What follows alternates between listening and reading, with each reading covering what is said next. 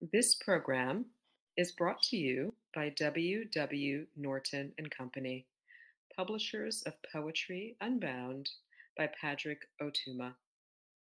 Now in paperback and featuring immersive reflections on 50 powerful poems.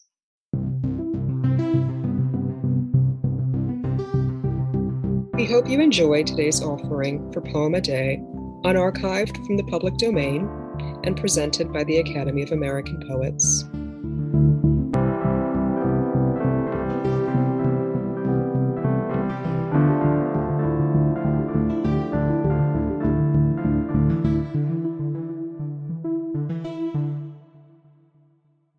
Substitution by Anne Spencer.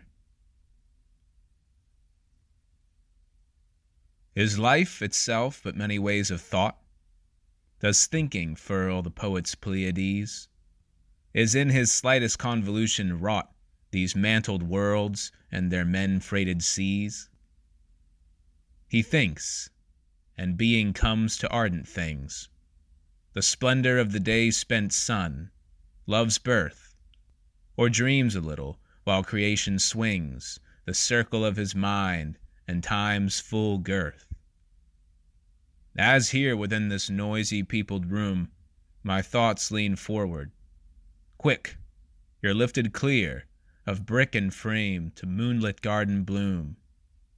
Absurdly easy now, our walking, dear, talking, my leaning close to touch your face. His all mind bids us keep this sacred place. About this poem. Substitution first appeared in County Cullen's anthology, Caroling Dusk. In Renegade Poetics, Black Aesthetics and Formal Innovation in African American Poetry, poet Evie Shockley calls the poem an ars poetica on the possibilities of creating a world via imagination, the poet's imagination in particular. It claims for the poet a power that both enlarges the sonnet and exceeds it.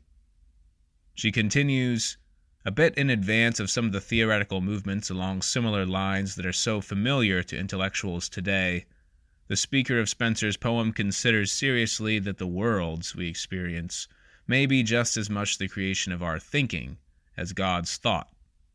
Interestingly, the poet's creative powers precede God in this meditation, as though, in first recognizing that poets' minds drew the constellations in the sky, the speaker is then able to understand divine creation as the product of a tiny whirl of God's brain, or all-mind.